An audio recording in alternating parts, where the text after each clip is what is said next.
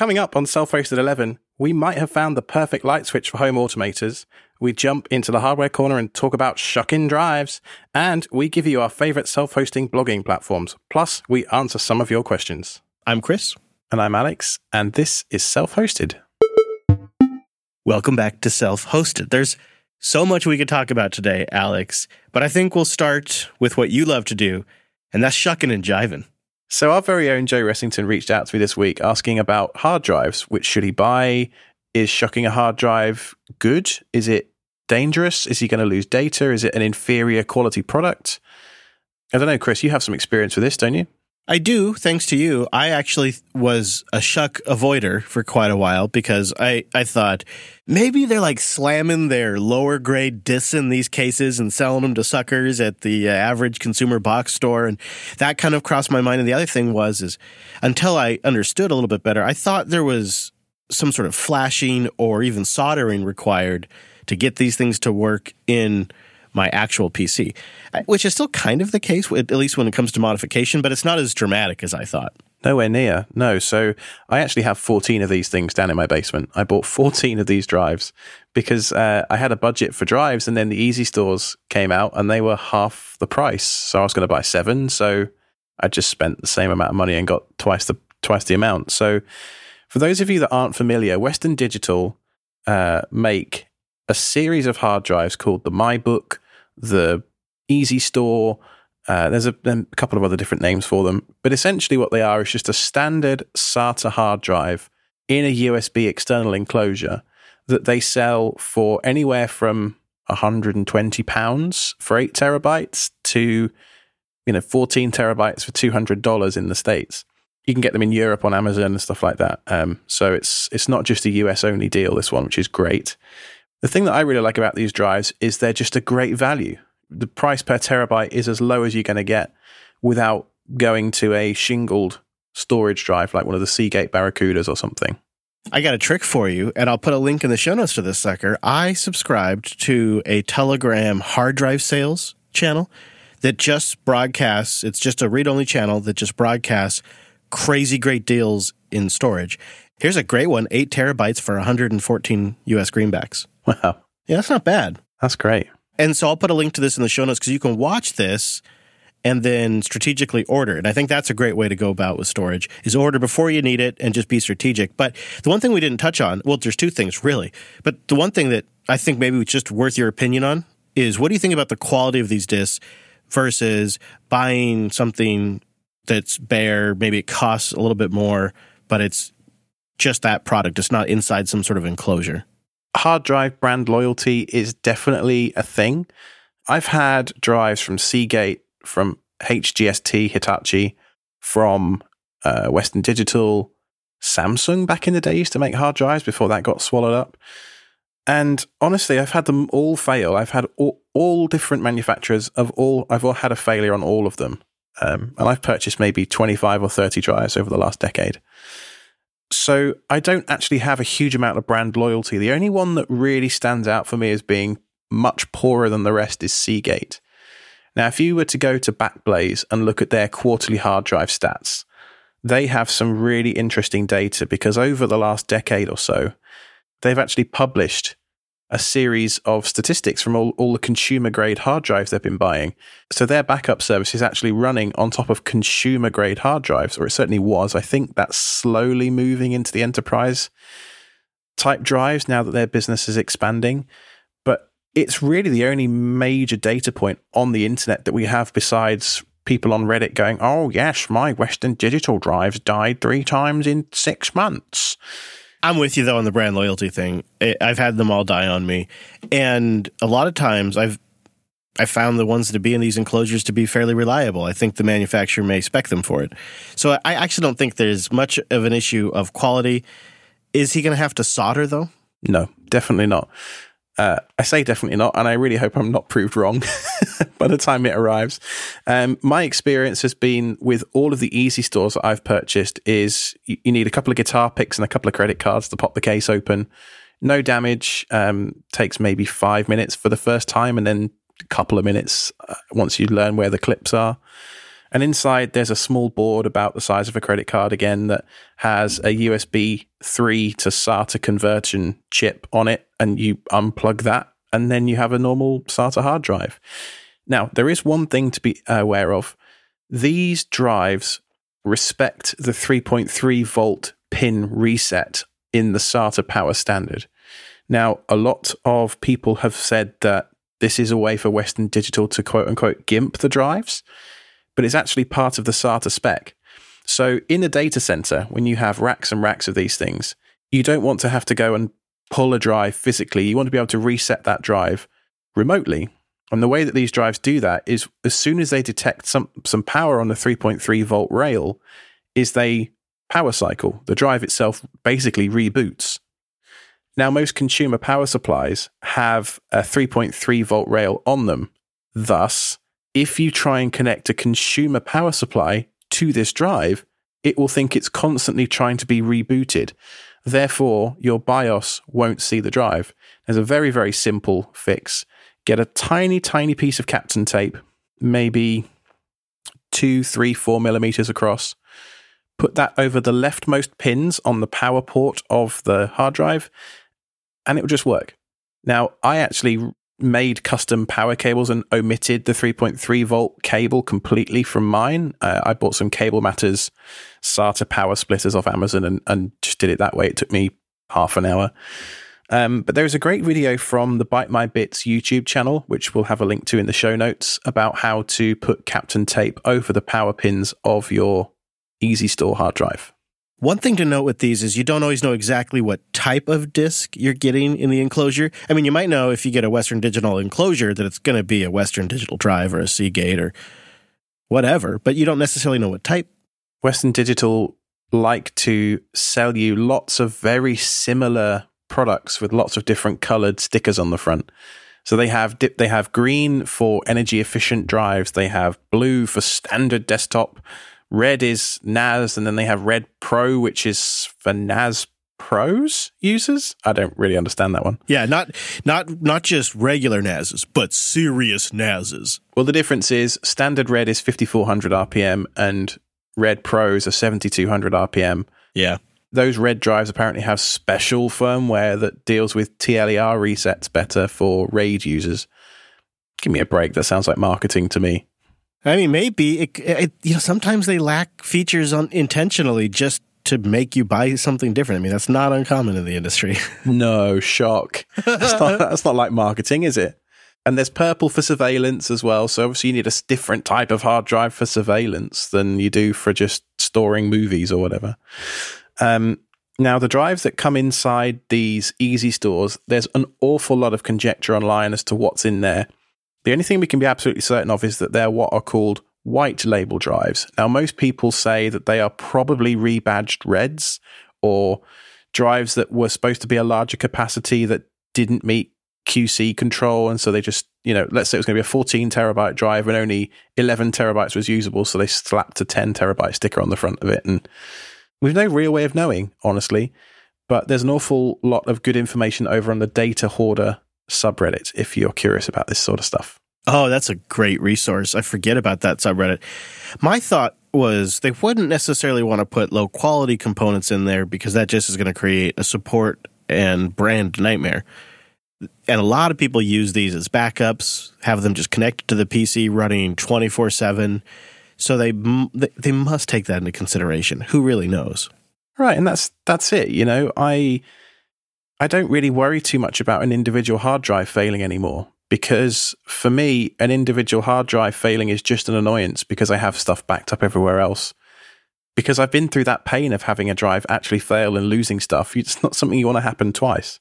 Yeah, I agree. That's tricky, though. When budgets are tight and the amount of data is a lot, it's tricky. It's tricky when you want to duplicate it. So I can understand wanting to measure twice and cut once. While we're talking about hardware, though, I understand you got a device that I have toyed with the idea of getting over the years, and it's the HD Home Run, which I think is a pretty slick little device, but I'm curious what your thoughts are. Yeah, it's really interesting. It's a network-based TV tuner. So effectively it has a TV tuner and an Ethernet jack on it. It's about the size of maybe a deck of cards and a half. That's a terrible way to measure something, but it's not very big anyway. I'm an old man. maybe a couple of CD cases stacked on top of each other or something. Now I'm really an old man because I'm talking about optical media. Yeah. You know about it's about the size of a VHS. You're saying there, Alex? No, a Betamax. That's before my time. I tell you what. So I was wondering, because there's different kinds, right? But the HD Home Run's pretty famous for their network one. And I'm really new to this whole area, but it seems like you could also get ones that like hook into the back of equipment. There's a whole different kind. I just got the one that has 2 tuners built into it and receives over-the-air broadcasts. I wanted a way to watch my local TV station for news when there's like a hurricane coming or, stuff like that, because YouTube TV is kind of expensive. Yeah, it is. So can I just go through your setup? Do you have an antenna on the roof, or what's that setup like? I went to Best Buy and spent $20 on a flat. It's about the size of a sheet of A4 paper, and it sticks on the wall in the closet behind me, and that wall is an outside facing wall. So it's, American houses are made of cardboard, so it's no problem to go to get the signal through that wall. I hope your home isn't made out of cardboard. Compared to the brick and slate of a British house is what I mean. Yeah. How far from the transmitter are you? Did you look that up? Yeah, it's on the south side of Raleigh and I'm on the north, so it's about 15 to 20 miles or so. So it's a decent throw.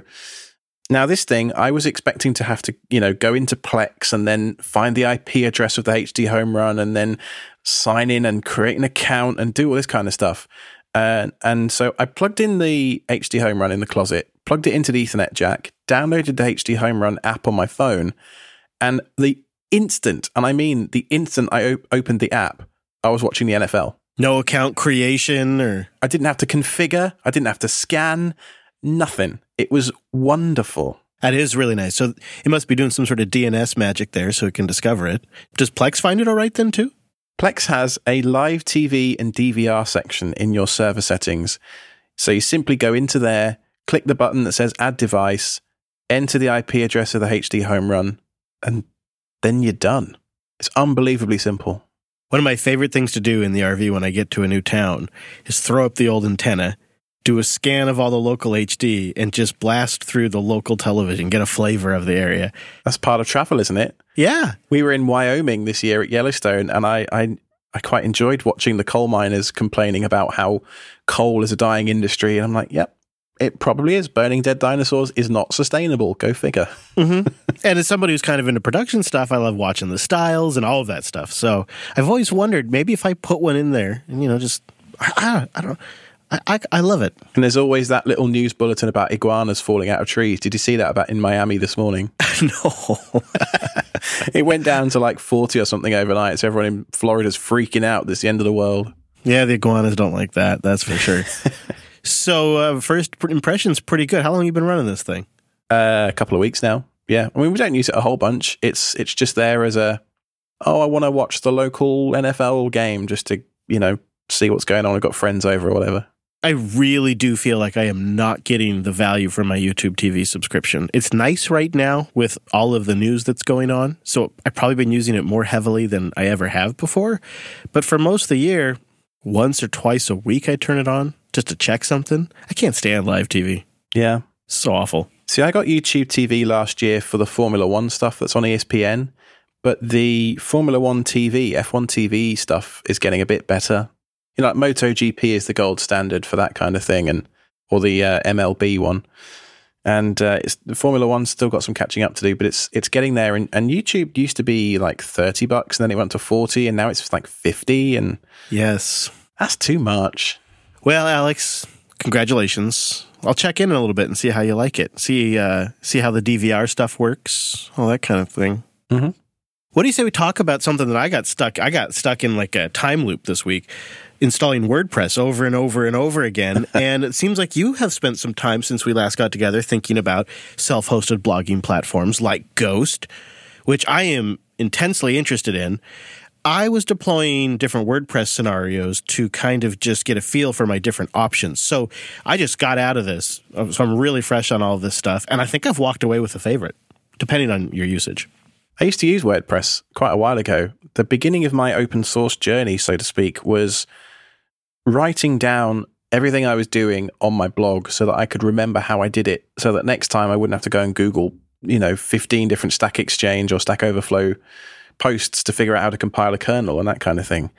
That then led into a few people noticing what I was doing on the Unraid side of things, which led into the creation of linuxserver.io. So I moved my personal blog from WordPress to the Linux Server IO site. And then Ghost came along, and I switched out the Linux Server blog to Ghost, probably 2014 or so. And we imported all of the WordPress stuff back then that I'd accumulated from my personal blog. And there was a bunch of cruft in there, some of which has been deleted, some of which is still there. And I think my favorite for a long-term simple solution is Ghost, because I've used it for probably 5 years, maybe more at this point. It's dead stupid simple. It uses almost no resources. They've constantly improved the product. It's free. They provide a Docker for me, and it's just great. The interface is clean and simple. The themes are pretty good. I can now do galleries of images, and it's a Markdown editor. What more do you want? Yeah, that Markdown aspect is what initially caught my attention. It's also checks a few boxes. It's MIT licensed, so it's free. It's coded in Node.js, and it's a server-side JavaScript engine, so it's all essentially one big running application on the server side, from my understanding. And it also uses Ember.js as the admin client, so there's an interface that's powered by that. You get analytics. It's got all of that in there.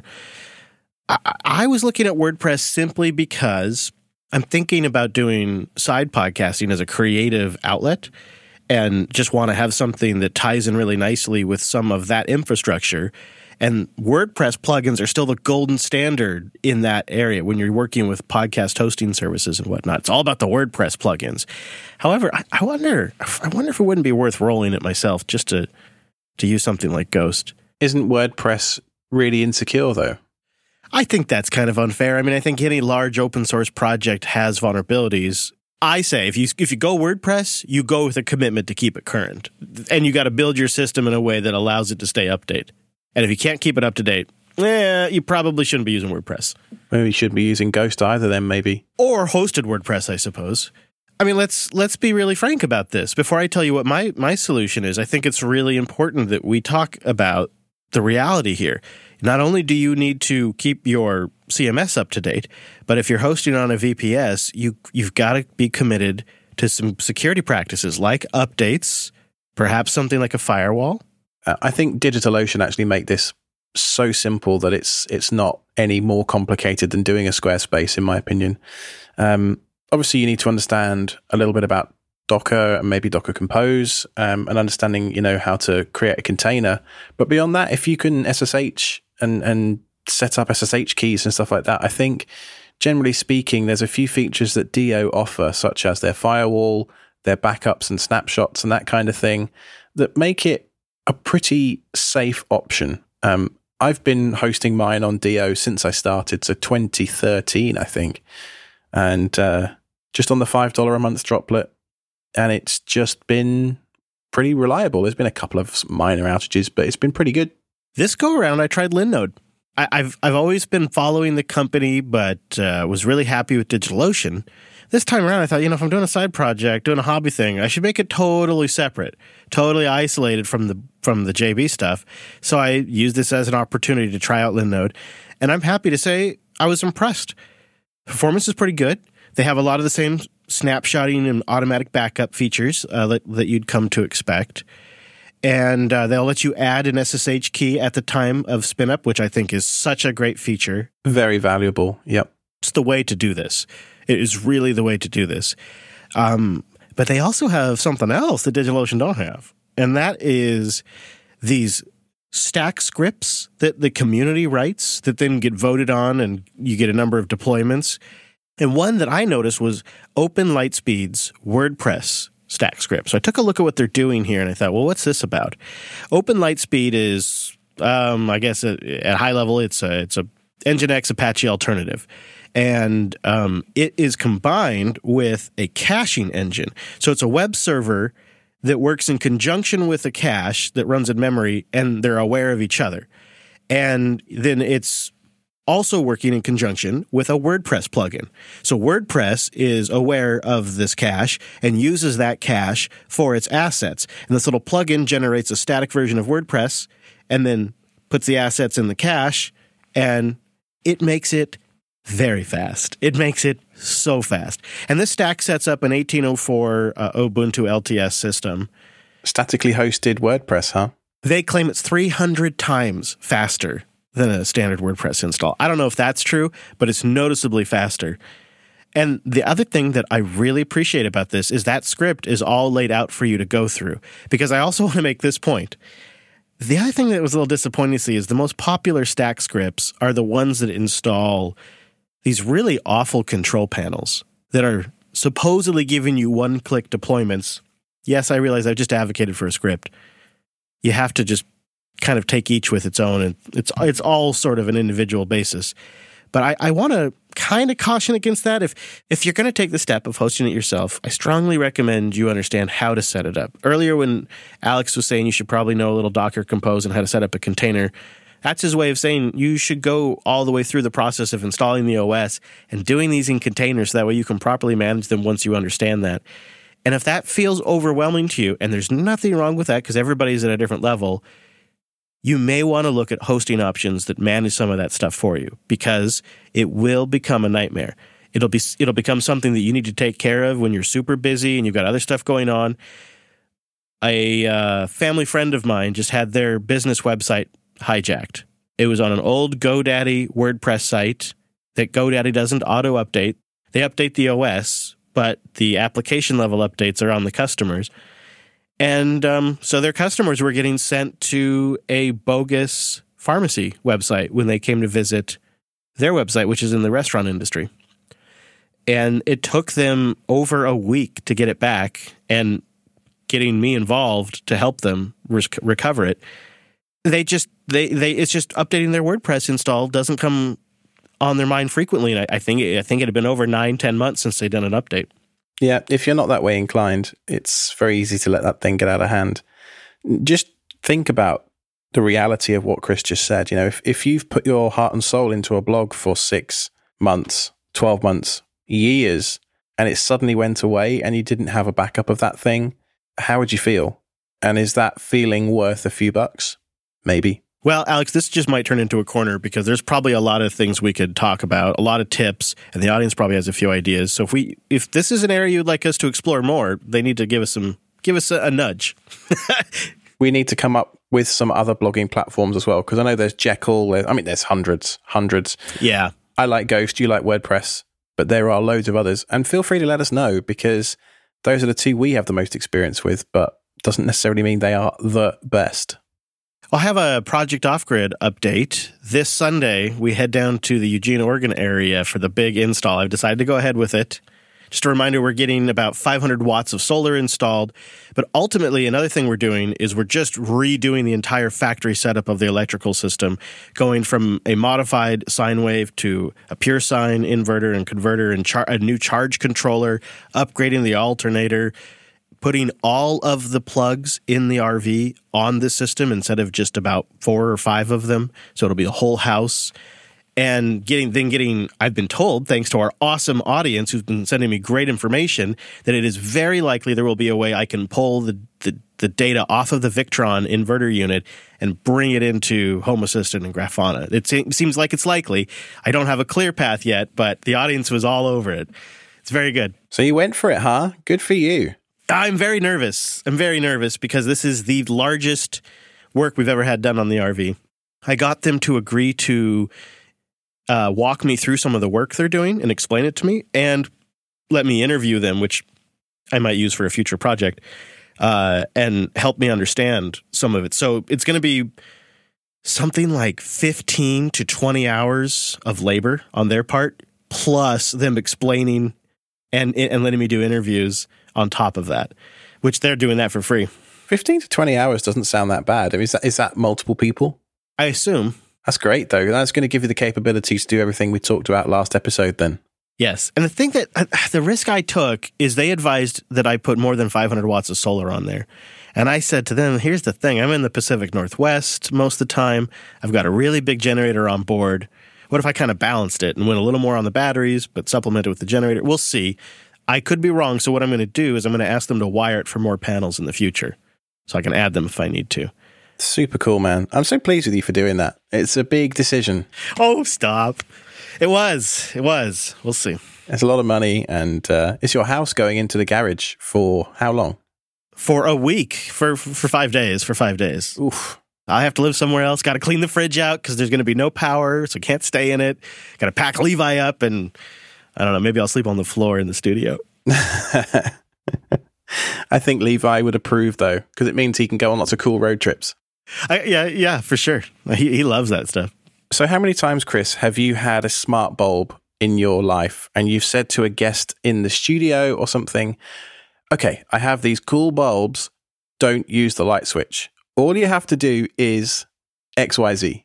Yeah, to the point where we even tried taping over the light switches and wrote on the tape, don't use. Yeah, we've all been there. So I think I have a solution to this issue. And I want to get to a bit of feedback from Primoj Kankar. I really apologize if that's incorrect. I think you nailed it. Yeah, okay. Well, we'll see. Alan at jupiterbroadcasting.com. If I'm wrong. A classic. The gist of the feedback is I'm looking to get into some simple home automation. Can you give me some pointers of what I might need to buy and set up? I want to do a smart light switch. Do I need some kind of hub? I've heard you talk about the tech-in plugs. What sort of stuff do I need to know? So I came across a really interesting device this week called the Shelly. The Shelly Cloud is the name of the company. The one that I purchased was the Shelly 2.5. Now, this thing is about the size of an Oreo cookie. So it's pretty small, and it has in it 2 little relays. This thing goes in the back of a light switch, and you wire it up to your 110 volt or 220 volt or whatever. It goes on mains voltage, so be careful. Please don't electrocute yourself if you try to install this thing. If you're not sure, consult a licensed electrician. Okay, disclaimer out the way. Now, this thing, you can flash Tasmotor onto it. So I'm immediately in love with it. It has some little headers on it, and the headers on it aren't the standard size that you would normally have for like a breadboard type device. So you need to like strip a network cable or something and then jimmy rig that into your breadboard and flash it with the FTDI adapter that way. But once you've got Tasmotor on this thing, it's a case of just wiring it up to the switch and then adding it in Home Assistant like you would any other Tasmotor device. But where the real magic comes is this thing lets me use the existing light switch as well as having Wi-Fi control of the light bulbs. Okay, that's awesome. So you just pop open the light switch panel, unwire the switch, wire this sucker in, wire it all back, and you're done? Pretty much, yeah. You've got to add a couple of extra wires because the way this works is it disconnects the light switch from the light itself, which sounds a bit counterintuitive. But the relay inside the Shelly is what does the switching on and off of the light. That makes sense. And there's some circuitry in this little thing that detects when you flip the light switch physically, and then it also flips the relay inside the box automatically when that happens. But you could override it even with the switch down. Say if that's the off position traditionally, you could still turn it on via Wi-Fi and Home Assistant. The light switch just becomes a physical toggle. It also works with 3-way switches. I think we call them 2-way in Europe and 3-way here.